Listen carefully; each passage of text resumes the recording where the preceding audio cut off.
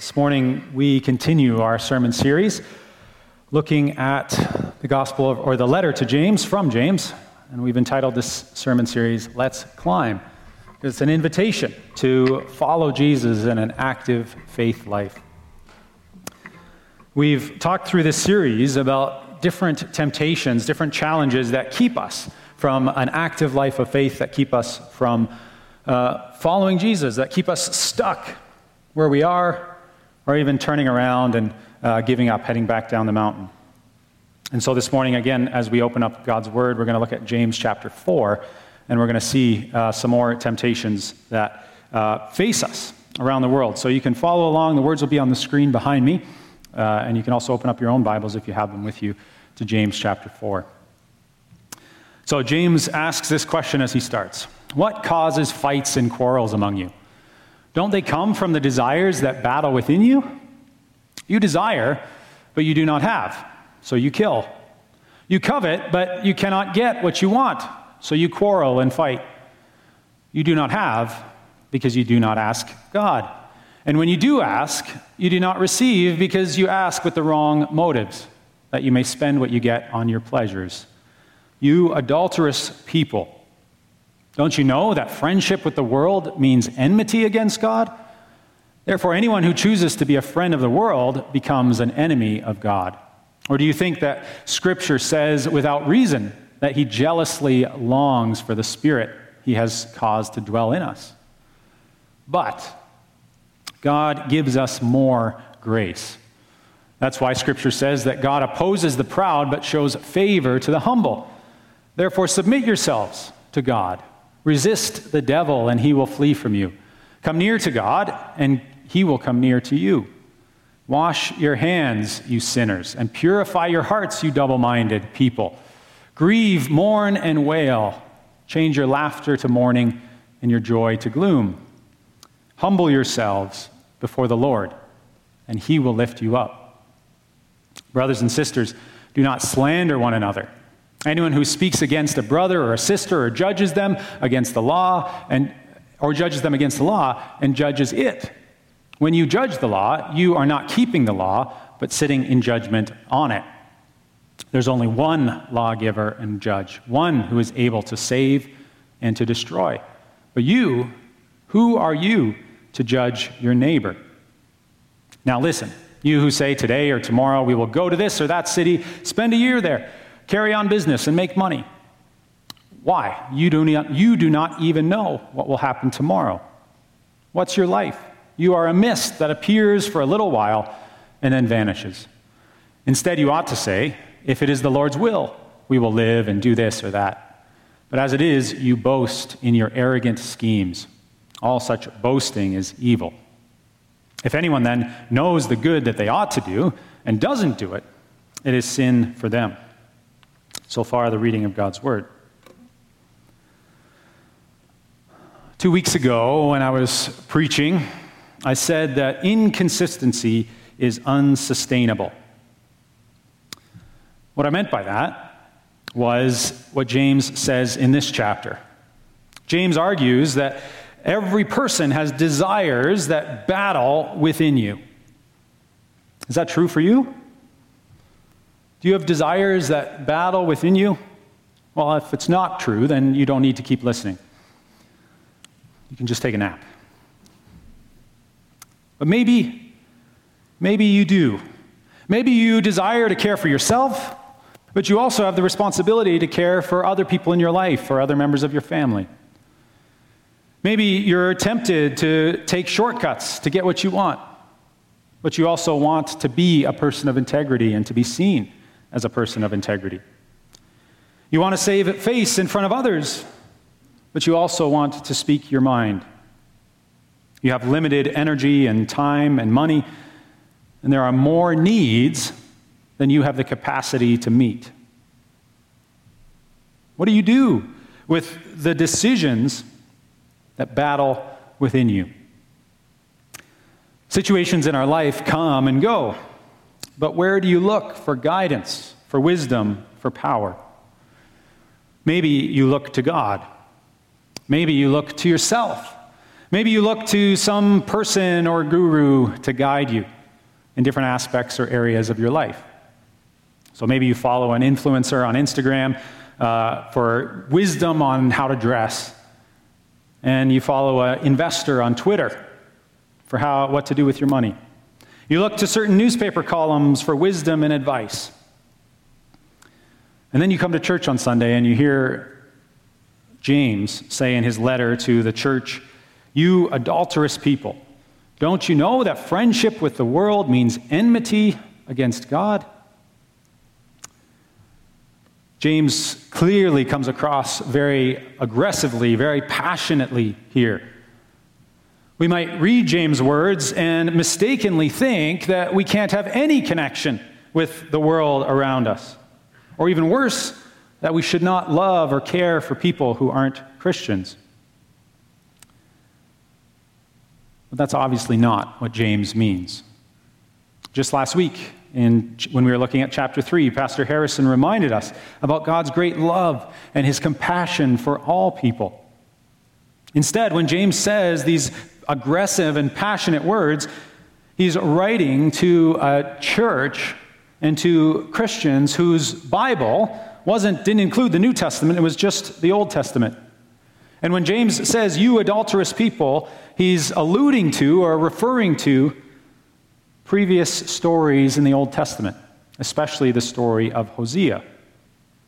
James's first listeners knew the stories of the Old Testament probably better than any of us. And they knew that God, in these stories, God welcomes and cherishes and redeems his people. He welcomes his people into what he calls a covenant relationship with them, a relationship guided by promises made to one another. God promises to provide to his people what they need and more. And God's people promise to love and thank him and be committed to him. But again and again throughout the Old Testament, God's people cheat on him. They run after other good-looking idols. They grab at the first sign of hope that they see instead of waiting for God or trusting in God to see what he will provide. Often they don't even ask God. They become friends with the people around them, and they chase after other gods, and they ignore, avoid, and even run away from God and his love for them. They, in other words, had made promises and then committed adultery. They broke their promises and gave their hearts to someone else.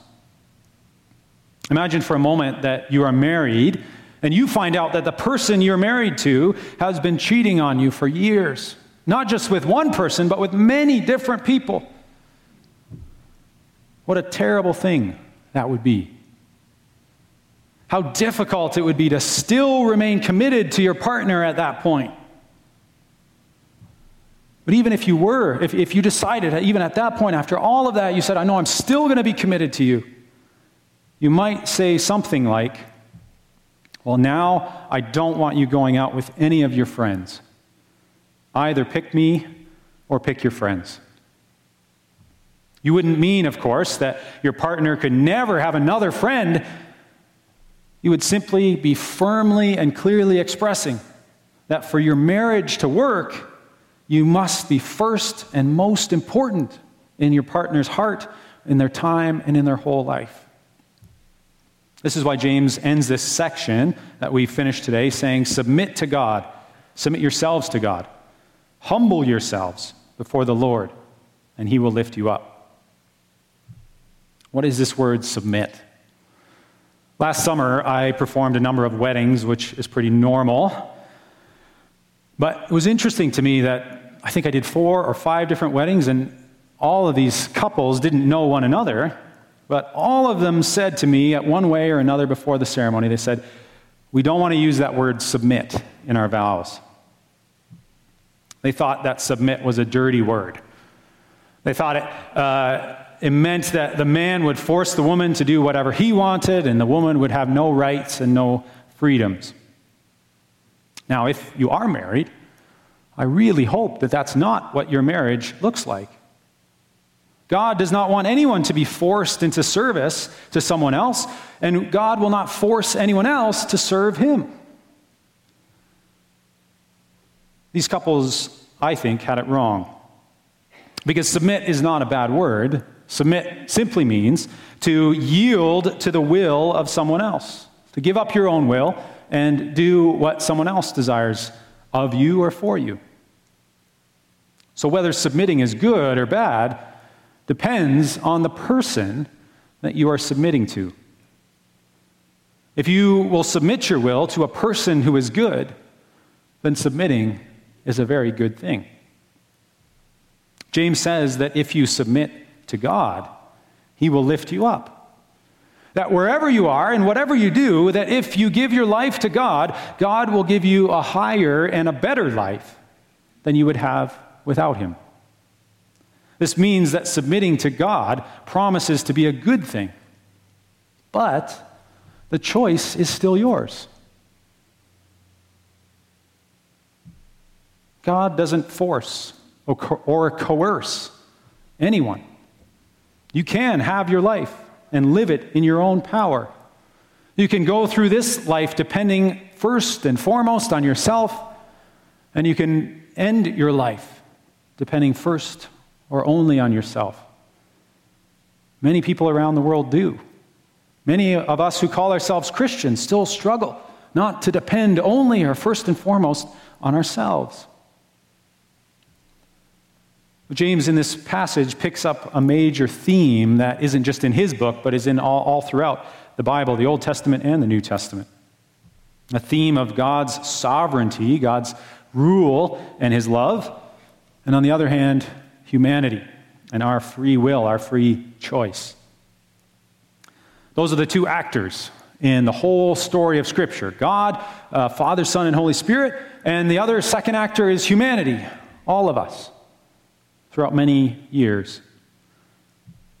The Bible as a story introduces God first as someone who is the creator in control of everything. God is sovereign. A word we used in the New City Catechism this morning, a word that comes from an older English, meaning king or ruler, someone who's in charge or in control. God creates the world and keeps it moving. He's bigger and he's better than his creation. He is able to do anything within his creation and anything with humanity. But the Bible also tells us that God is good, that God desires that God loves his creation, and he desires that his creatures, his people, would love him back. So we come to the second major actor in the story of the Bible, humans. As people, as humans, we have free will. We can choose, and we're responsible for our actions and choices. However, often our choices both have more effects than we expect and are more limited than we desire. When we see, and I mentioned in the prayer earlier, that the brokenness in our world, the war and the unrest around our world, even here at home, it's because of the choices that people have made, often choices that have spiraled out of control and beyond what they initially intended. But we also are limited in our choice. We're limited by the sin and brokenness in our own hearts, the brokenness in our world, but also by the choices and limits of others. I've joked with you earlier in this year already that no matter how good of a New Year's resolution you had, somehow we can never seem to accomplish the good that we want to do. No matter how good we want to do, no matter the best choice that we make, we always seem to be unable, not quite powerful or able enough to make the good thing happen that we want to do. We have free will, but we also have limits. Well, throughout this series, we've talked about practical temptations in our everyday lives. And so given all I've said, I want to suggest to you two different practical temptations that we might encounter. For some of us, because we have free will, we are tempted to live as if we are in complete control of our lives. So we refuse to submit to anyone or to trust anyone. Like those couples that I married this summer. They say, we don't want to use that word submit. We'll do things ourselves. There's an author and pastor, Craig Groeschel, who talks about this temptation in his book, The Christian Atheist. The tagline for this book is, when you believe in God, but you live like he doesn't exist. In other words, we might see our limits all the time, but we keep trying to extend ourselves and our own abilities. We say we believe in God, but we put our trust in ourselves. We live, we plan, we budget based on our own abilities, and we trust only ourselves or maybe the people closest to us.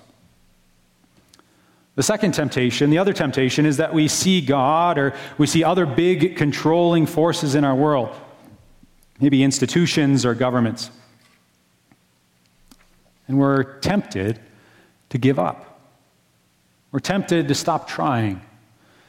We easily give up because we fear that, we're powerless, that nothing will change for the better in our lives no matter what we do. And so we become hopeless, maybe even depressed. Everything is meaningless, we might say. The things I used to love, I don't find any joy in them anymore. As we continue this sermon, I want to talk a little bit more about these two temptations. James gives two specific examples of that first temptation, to live as if we're in complete control of our own lives. He talks about boasting about tomorrow and about judging others in the passage that we read. Think for a moment about how common both of these practices are, boasting about tomorrow and judging others. If you look around our country or our world, every big company has a plan and a projection for the rest of this year, for next year. Maybe most even have a plan for 5 years or 10 years or more. And you might say, and you'd be right, that, of course it's not wrong to plan for the future. Our church has a vision statement and a vision implementation plan as well. But planning for the future based only on our own strength and our own abilities is the way of our world. Christians, James says, are supposed to live differently because we don't live in our own strength. We don't pursue our own goals. We depend on the power of God. We're pursuing the purposes of God. So we shouldn't make plans apart from God. We shouldn't make plans the way that the world makes plans. Likewise, James says Christians should not judge the way the world judges. Because when we judge, we put ourselves on top of the law, as if we were perfect and able to keep it and point out who's breaking it and where. Maybe you can think of examples in your own life where other people pressure you to conform, or other people judge you, or where you see others judging others. Judgment and the pressure to conformity in our world, I think, are largely the same thing. This is what most commonly, I think, what judgment sounds like. It sounds like this. You cannot be a part of us unless you act like us. That's what I think judgment sounds like most often in our world. You cannot be a part of us unless you act like us. Or the flip side of that is, because you're acting differently from us, you can't be a part of us. You cannot be a part of us unless you act like us. Your personal preferences or needs might not be respected at work. Maybe you or your children are expected to participate or contribute to a group or society or a project in ways that are uncomfortable or strange to you. Whatever the context, we get the message in many ways and at many places. You cannot be a part of us unless you act like us. James reminds Christians that we should live differently from the world. Anyone who speaks against a brother or a sister or judges them speaks against the law and judges it, he says. When you judge the law, you're not keeping it, but sitting in judgment on it. Who are you to judge your neighbor?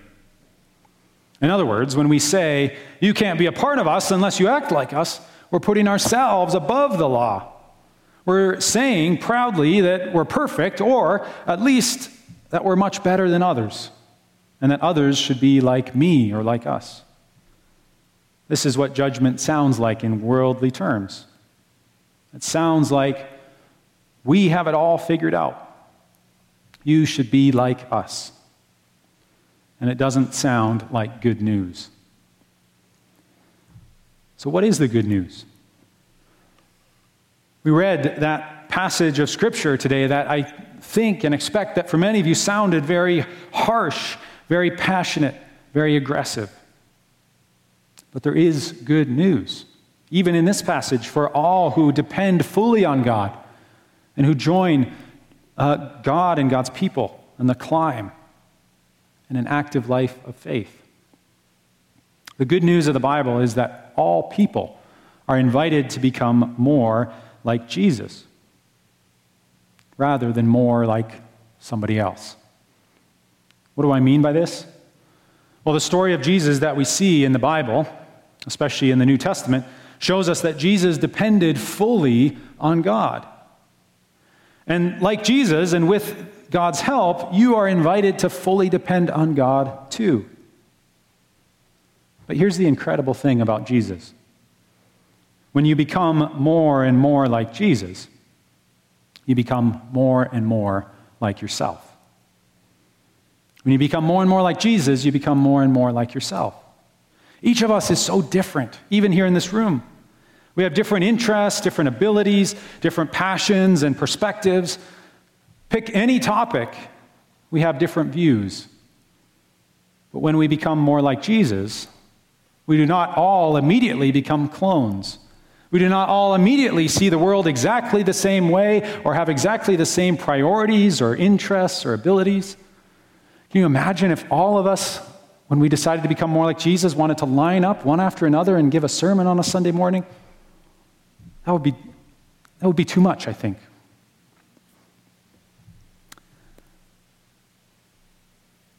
This is how you tell the difference between a human organization and the church of God. In a human organization, and even something good, but built by humans and built for our own purposes, everyone is pressured to be the same. Everyone is, even if you're doing good work, everyone is pressured to fit in and just do just their part. Nothing more. To be just like their neighbor or their partner. But when we join God in doing what God has, when we are the church, the called out people of God, then we are diverse people pursuing God together. This is possible only by God's power. Apart from God's power, apart from God's sovereignty and his control, but also his love, people with differences will always devolve into judgment or into pride. They'll always split into groups with the stronger people saying, "Be like me," and the weaker people being forced to follow or join. Apart from God's power, we split into groups, then to more and more groups. We can see the fracturing of pride, the battling desires James talks about everywhere in our world, even in our own church, even in our own hearts. The invitation to become more like Jesus is an invitation to fully depend on God, the way that Jesus did. And it's an invitation to a journey, to a process whereby you can become more and more like yourself, more and more like the person that God made you to be. Not the person who God made your neighbor to be or your loved one to be, the person who God made you to be. And also a person who's in relationship with people who are different from you. The invitation to become more like Jesus is an invitation to look at Jesus, to wonder at his character, to follow Jesus, and even to know and experience the joy and love and peace, the hope of Jesus. That invitation is for every person. It's for the people who struggle with that first temptation that we've already talked about, the temptation to do everything by yourself and for yourself. But it's also for people who struggle with that second temptation, The temptation simply to give up and stop caring. To give up and stop caring about your whole life, or to give up and stop caring about some part or aspect of your life. If you're ready, or nearly ready, just to give up and stop caring, consider that the Bible says that God cares more for you than you care for yourself. The Bible says that God has a better plan for you than you have for yourself. This passage reminds us that God is more powerful and more righteous than you are. That God has good plans for you, and He is more able to make your good plans, His good plans happen for you than you are able to make your plans happen for yourself. Your plans might be beautiful, beautiful, hopeful dreams, but God's are better. Your plans might be nightmares or worries, frets about the future. God's plans are better, and He is more powerful, more able to make them happen. A few years ago, I heard stories from people around the world who began having dreams. Well, they didn't begin having dreams, they were having dreams like we all do. But they began to have the same thing happen in their dreams. They were going to bed, sleeping like we normally do, and dreaming like they normally do. Some were dreaming of the present and their stress. Some were dreaming of the future and their hope. But whether into their stress and worry, whether into their hope or joy, as they were dreaming, a man in white came. Maybe you've had this dream. A man in white comes and he invites you to come closer to him, to follow him, to be with him. That man in white is Jesus. He's the one who James is so passionate about and so aggressive about. Brothers and sisters, friends of God, I want you to see that James is so passionate, or it seems so aggressive about righteousness, because he is so passionate about what is ahead on the journey. I don't mean he's so passionate about what's coming in chapter 5 and that you need to come back next week. I mean that James knows what can happen if you set aside your pride and submit yourself fully to God. James knows what can happen if you yield your will and your life to God. Without going into all of the details, James was among one of Jesus' brothers who at the beginning of Jesus' ministry came when Jesus returned home to preach in his own synagogue in Mark chapter 2 in his own community. James was one of Jesus' brothers who returned with Jesus' mother and who tried to stop him from talking. They were there when Jesus was kicked out of the synagogue and walked to the edge of town and was pushed out of the community. Later in Jesus' ministry, James was there when Jesus' brothers and mothers tried to take Jesus home because they were worried that he was out of his mind. And then something happened. By the time we get to the cross, by the time Jesus got to the cross, James was changed. After Jesus' death and resurrection, James became a leader in the early church. He became one of the most important people in the city of Jerusalem, where Jesus did much of his ministry, and a leader in the church there. That was the occasion for him writing this letter. Like the Apostle Paul, James had gone from someone who was resentful of Jesus, who distrusted him, to someone who was passionate about him, whose life was filled with joy and love, and who was eager to share that with others. James knows what can happen if you set aside your pride and give yourself fully to God. God does not wait and will not wait for you to come to him. He has already come to you. He has already made good plans for you, but you have free will. So God is simply waiting for you to respond, to take the next step. if God is sovereign, if he's in control, and if God is good, and if God will not force himself on you because he loves you, because you have free will, and even though it's limited, then the question as we close this morning is, what will you do? What will you do? My intent, again, this morning is not that you'd be impressed or that you'd be bored, but that you'd consider joining Jesus on the climb. Whether you think you're in control of your whole life or whether you're almost without hope, will you dare to submit yourself more fully to God? We have this series called The Climb because we are all invited to take a step forward,